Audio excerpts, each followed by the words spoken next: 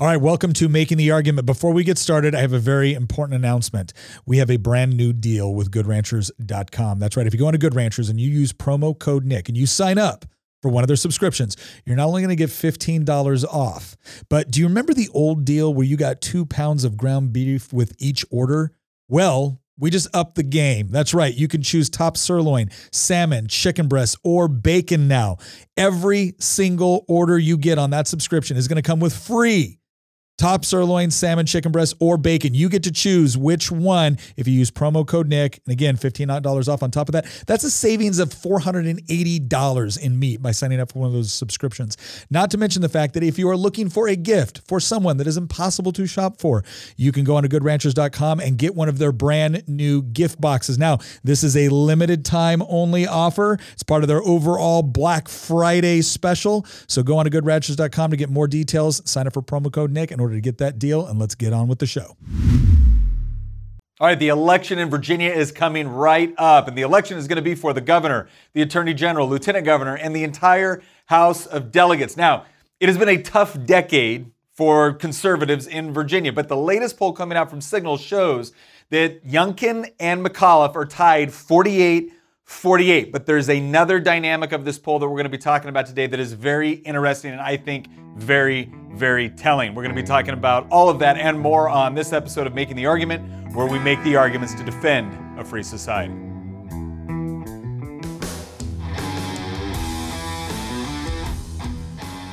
Okay, within this Signal poll, like I said, 48-48 between McAuliffe and Youngkin. That's unusual. If you go back and you look at the last couple of gubernatorial elections, you look at the last few statewide elections within Virginia, it has not been even close to being that close. It hasn't been since Bob McDonnell got elected governor all the way back in, like 2009 it was, or 2008, that we saw anything resembling that. So obviously we're seeing some sort of major shift that's going on within Virginia. And the question is where is that shift taking place? Well, if you actually dig into that Signal poll, here's what you find.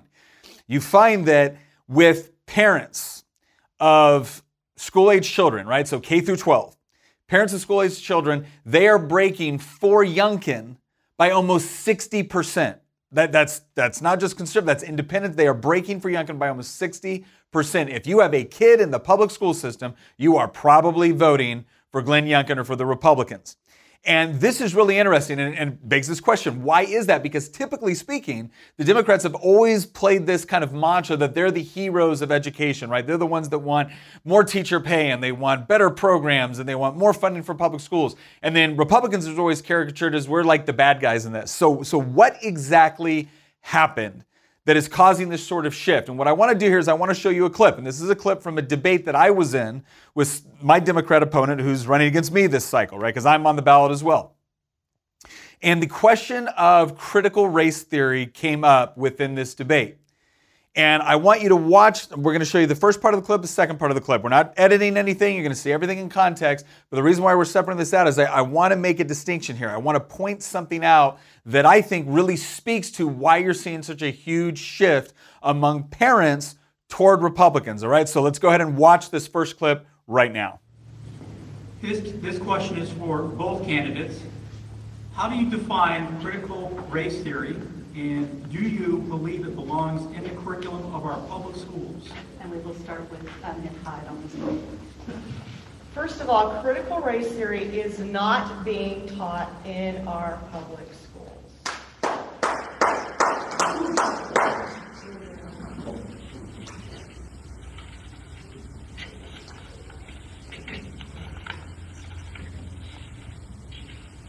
We shouldn't censor history classes because it's uncomfortable.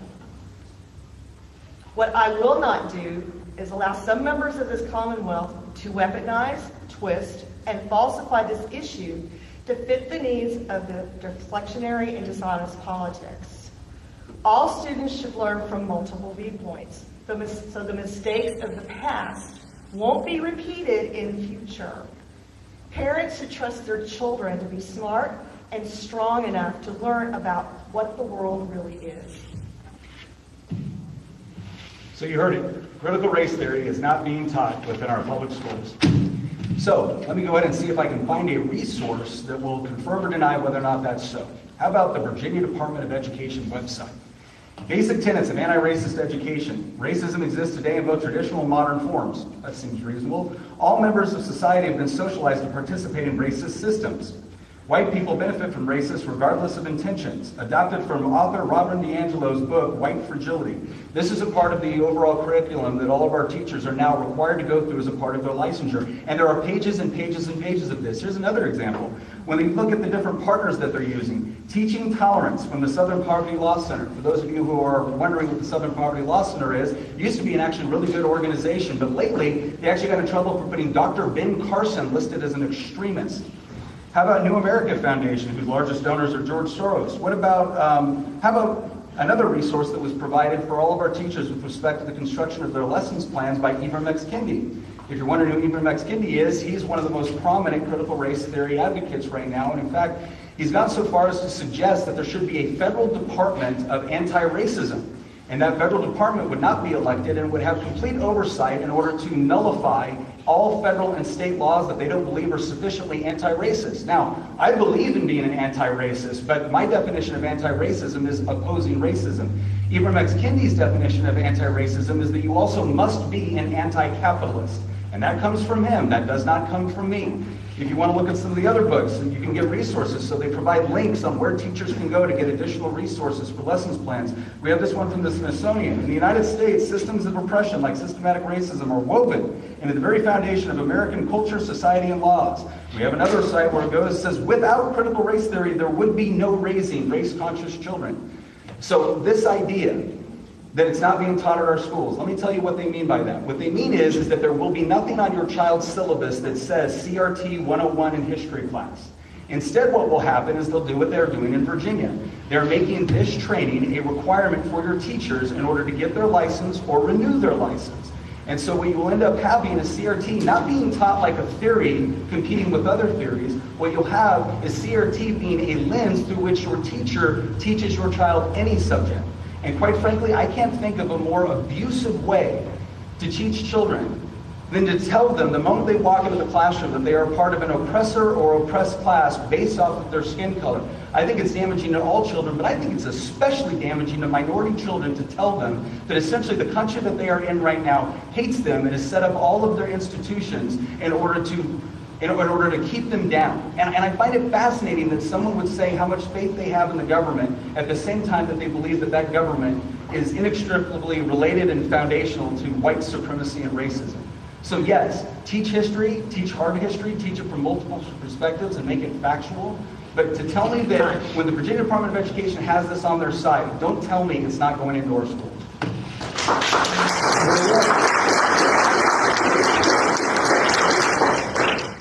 Okay, so you see what happened there, right? She immediately leads in, not only with CRT is not in our schools, but if you listen carefully to what she said, she starts to go on about this idea that people are basically engaging in this sort of rhetoric in order to fuel political division, right? So this is not just her saying that you're wrong when I say that CRT is in schools.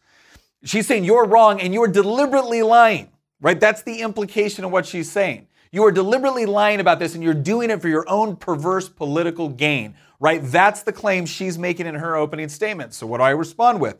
Here's all the evidence from the Department of Education in Virginia, right? And you can go to that website. It's right there on the bottom right-hand corner. You see this roadmap. It's this Equity in Education, VA. You can go on that.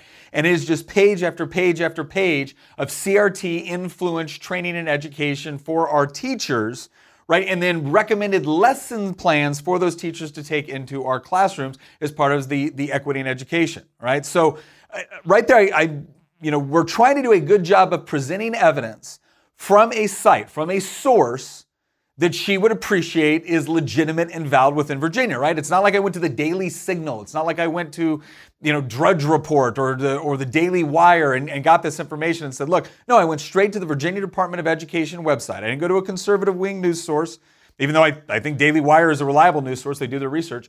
But I didn't go to one of those. I went to the Virginia Department of Education, presented the evidence. So what is her response now?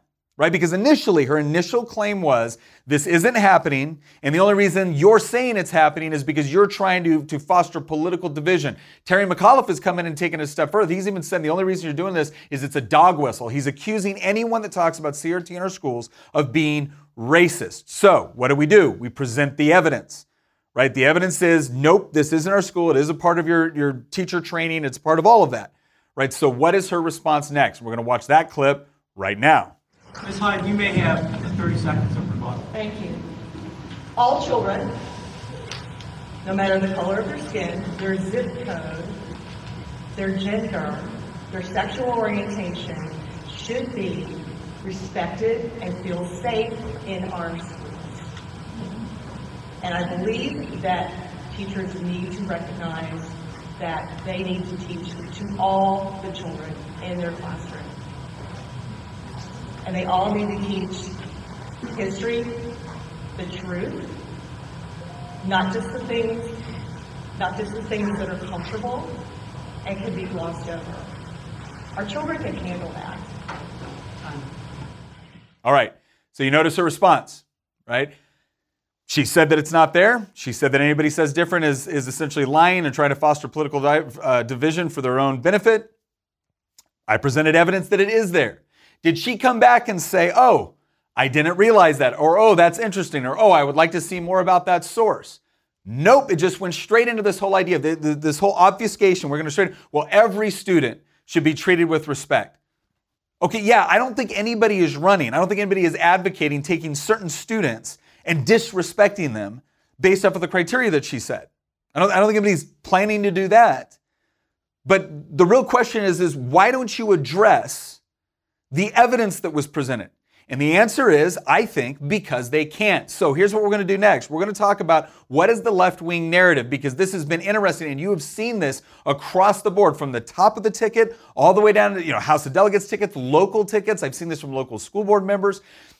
Typically speaking, if someone is running as a Democrat this year, there's a certain flow that their argument takes, and we're going to discuss that right now, right? So let's look at what is that narrative, what is that flow that you see taking place. Well, first of all, it's this idea that critical race theory is not in our schools, right? That's always the opening statement, which I find kind of interesting because it's clear that they think critical race theory has a great deal of value and explanatory power, right? It's clear that they like it as a concept. Now, maybe, if I'm being generous, maybe their argument is, well, no, we like it as a concept, but we don't necessarily think it's appropriate to teach at the elementary school level, okay? Again, I would say that doesn't tend to stop them in other areas, but okay, let's take them at their word. They honestly don't believe it's in our schools. So what happens when all of a sudden news comes out that shows that Terry McAuliffe, while he was governor last time, sent out through his Department of Education here in Virginia and through the superintendents, pushed CRT within our schools as a way to achieve greater racial equity, right? That was the motivation behind what they were doing.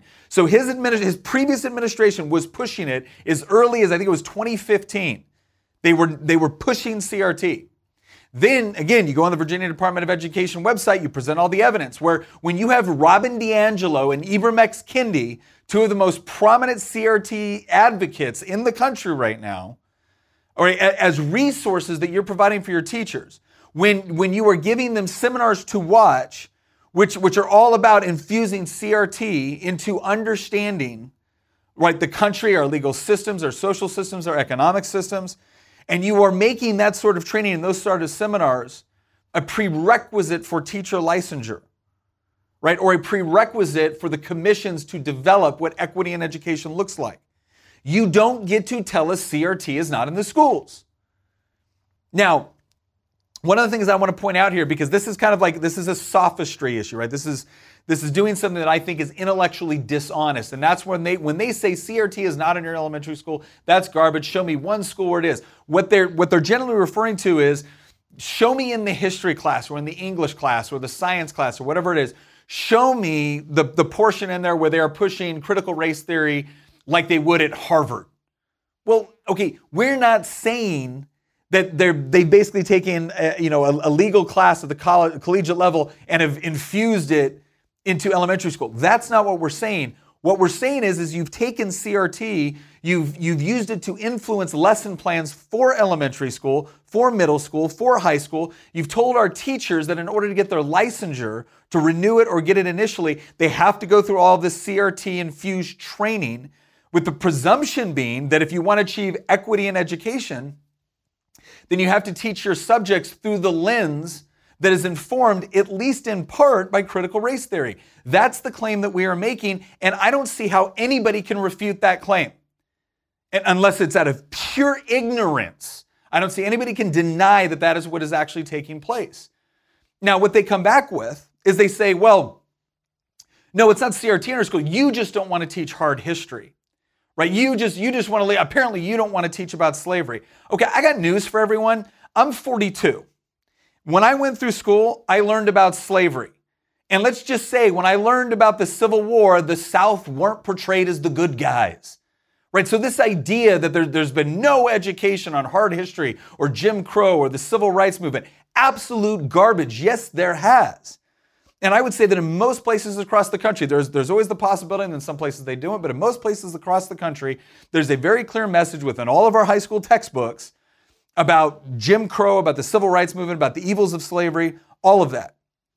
Now, can we do a better job? Sure. I don't think anybody has a problem with that. And if you're coming forward saying, hey, we would like to, there's other perspectives that we would like to share, okay, great, let's have that conversation. But now when you're putting that all in through the lens of critical race theory, where now we have to break down society based off of oppressor or oppressed classes, or as Ibram X. Kendi has suggested, we just need to, pretty much start over in so many different realms because he believes that the United States is fundamentally built upon white supremacy and racism.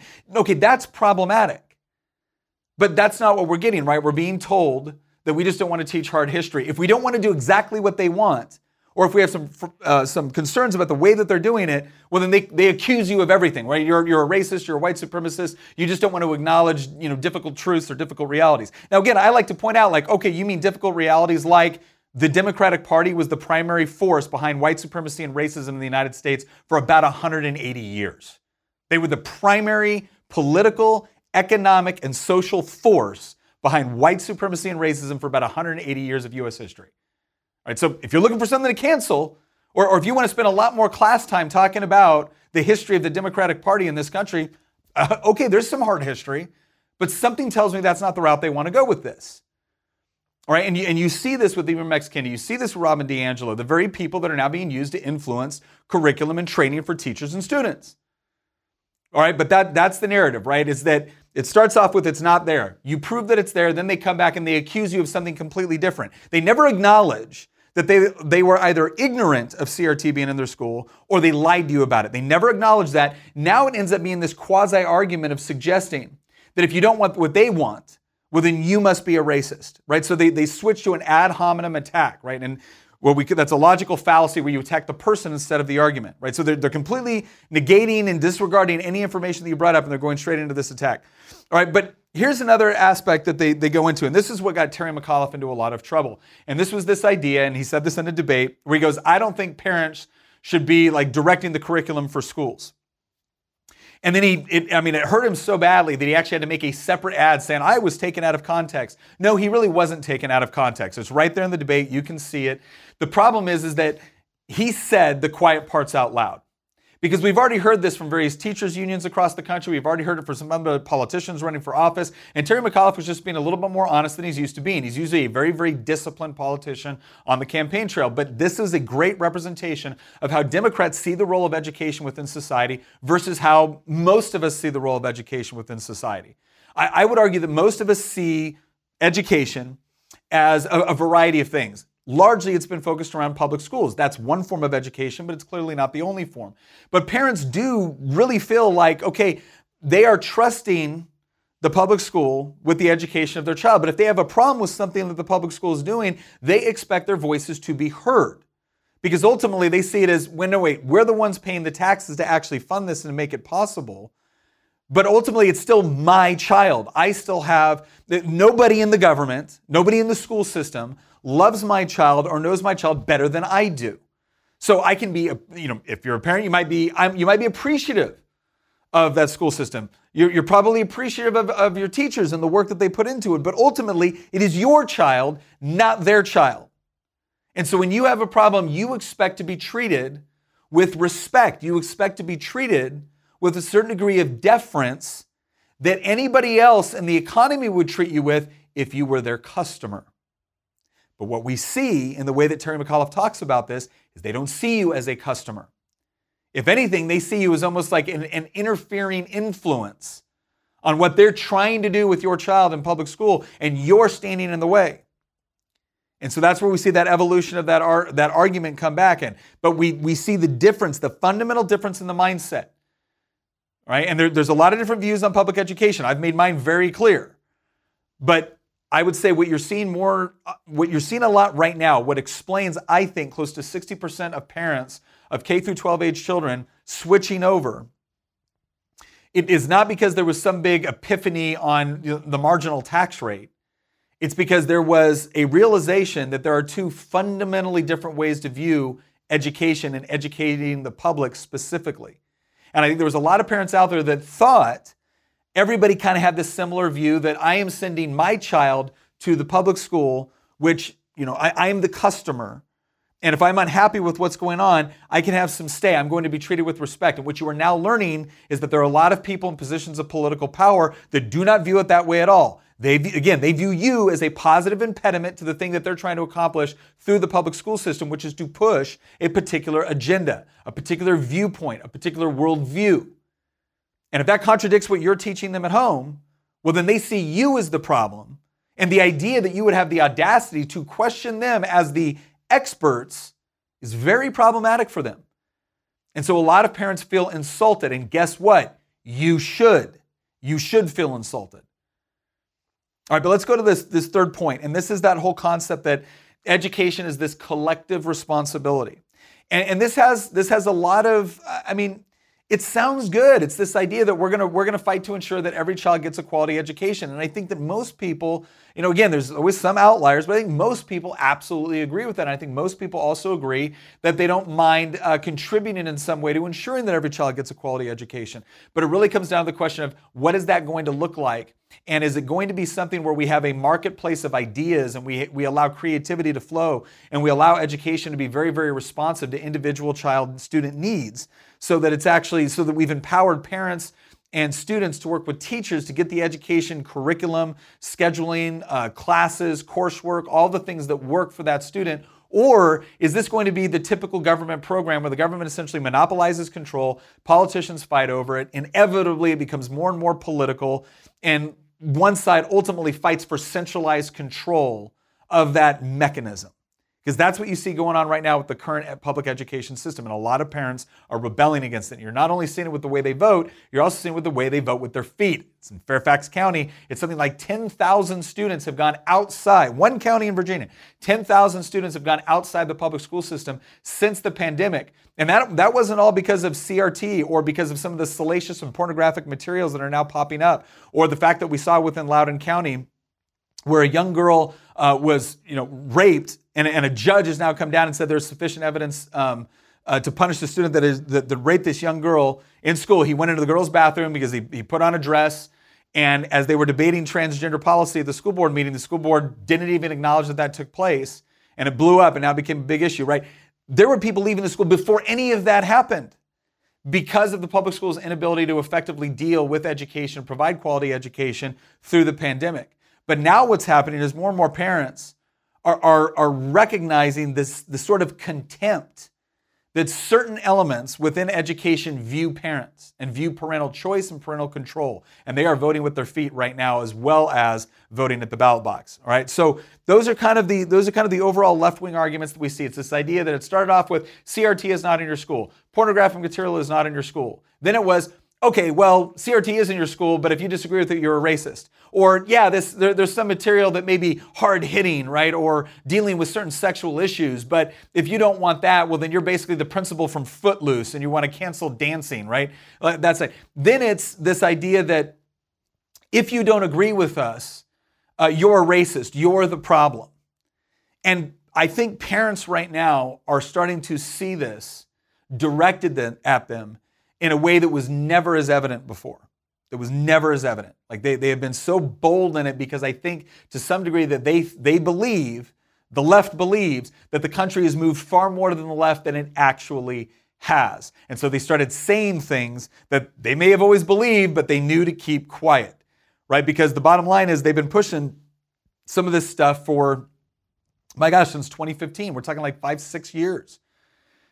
And they kind of recognized that if they were just quiet about it and they got it in there as part of the curriculum, and then the next thing you know, your child's been going through this for 4, 5, 6, 7, 8, 12 years, then they're going to get what they want without being obvious about what they wanted. But they came out, they got caught, they got exposed. And again, they've been exposed on a number of levels, not just with CRT, not just with pornographic materials in schools, but with some of these policies that you also see with respect to bathrooms, with respect to other things, where parents are furious, they feel insulted, and the response from people like Terry McAuliffe is not to come in and say, okay, let's sit down and hear your perspective. The response from Terry McAuliffe is, well, yeah, you feel insulted because you're a racist or you're ignorant.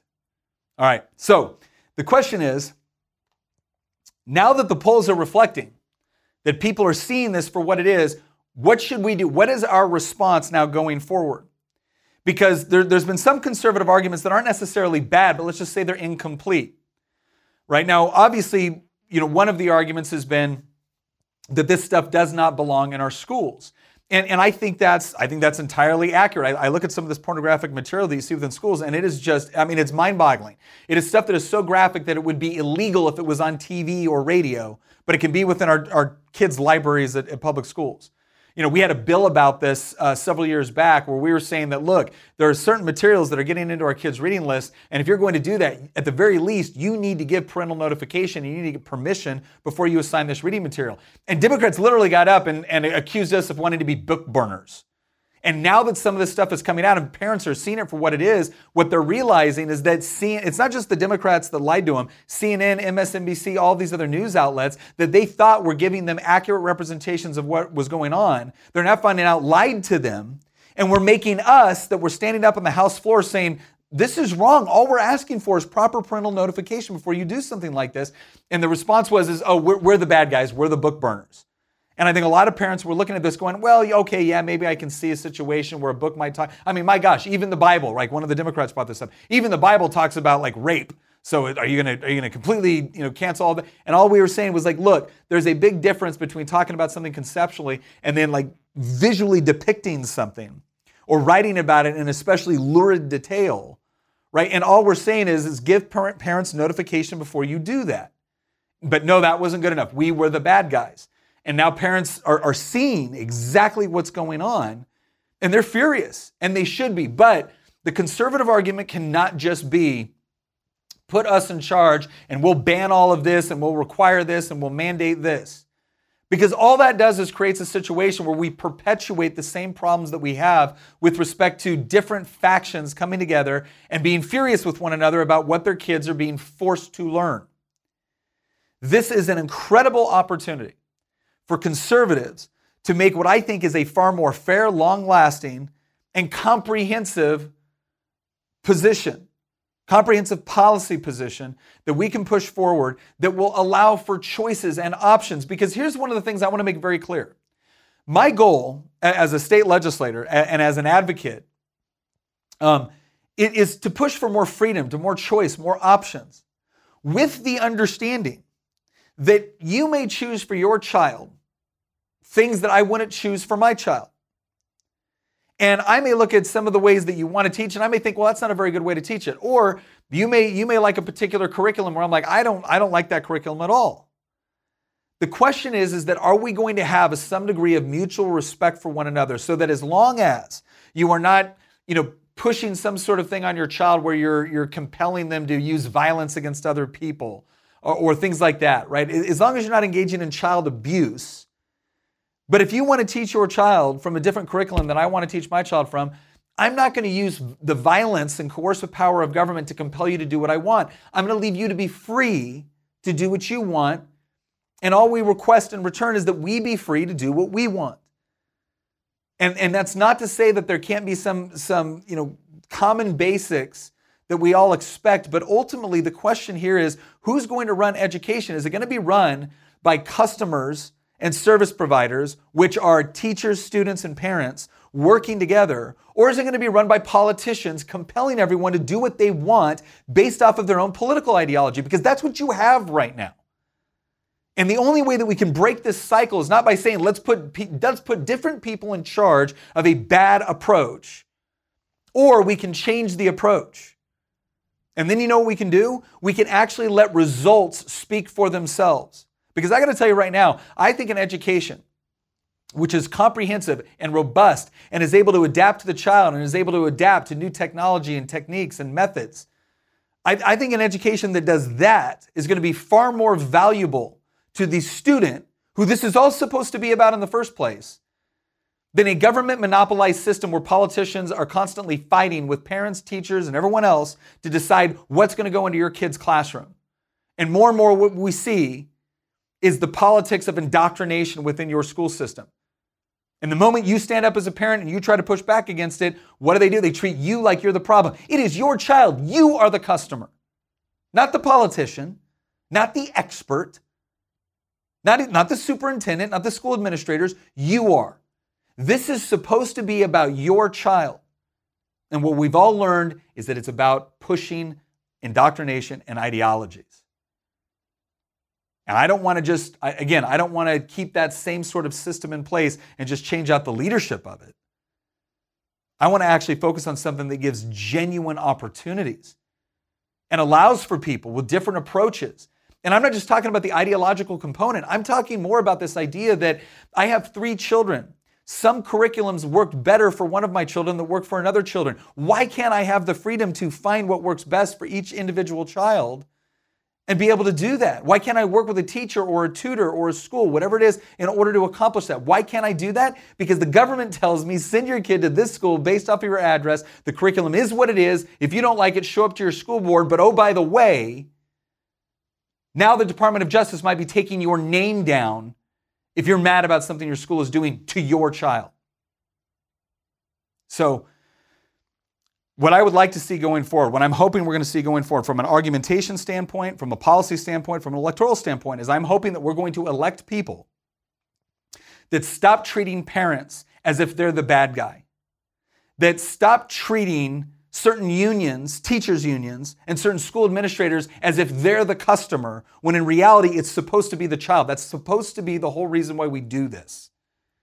And ultimately says to parents, look, we're going to stop this cycle of different political parties and different politicians trying to use the school system as their little laboratories for social engineering. And instead, what we're going to do is empower you as the parent, as the student, and as teachers. We're going to provide you as the customers to be able to go and talk to the service providers to be able to get the education that your child truly requires. And that's what we're going to fight for. We're not going to fight over control of that system.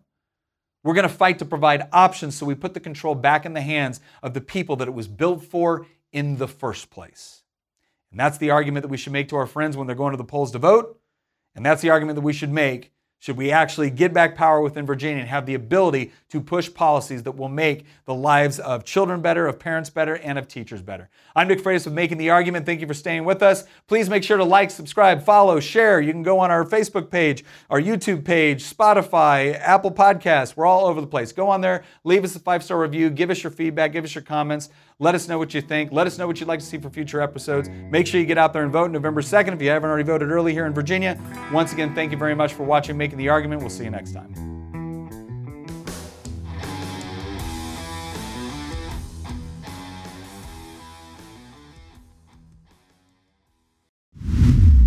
Once again, thank you very much for listening. If you want to support the show, again, one of the best ways you can do it is by heading over to goodranchers.com with promo code Nick. You're going to get $15 off. You sign up for one of those subscriptions and you're going to get up to $480 of free meat with that subscription. You get to pick top sirloin, salmon, chicken breast, bacon. It is all up to you. Plus, if you're looking for gifts to get for the people that are impossible to shop for, goodranchers.com also has gift boxes. You need to act quick. This is part of their overall Black Friday special. So head on over to goodranchers.com, use promo code Nick, and once again, thank you for listening.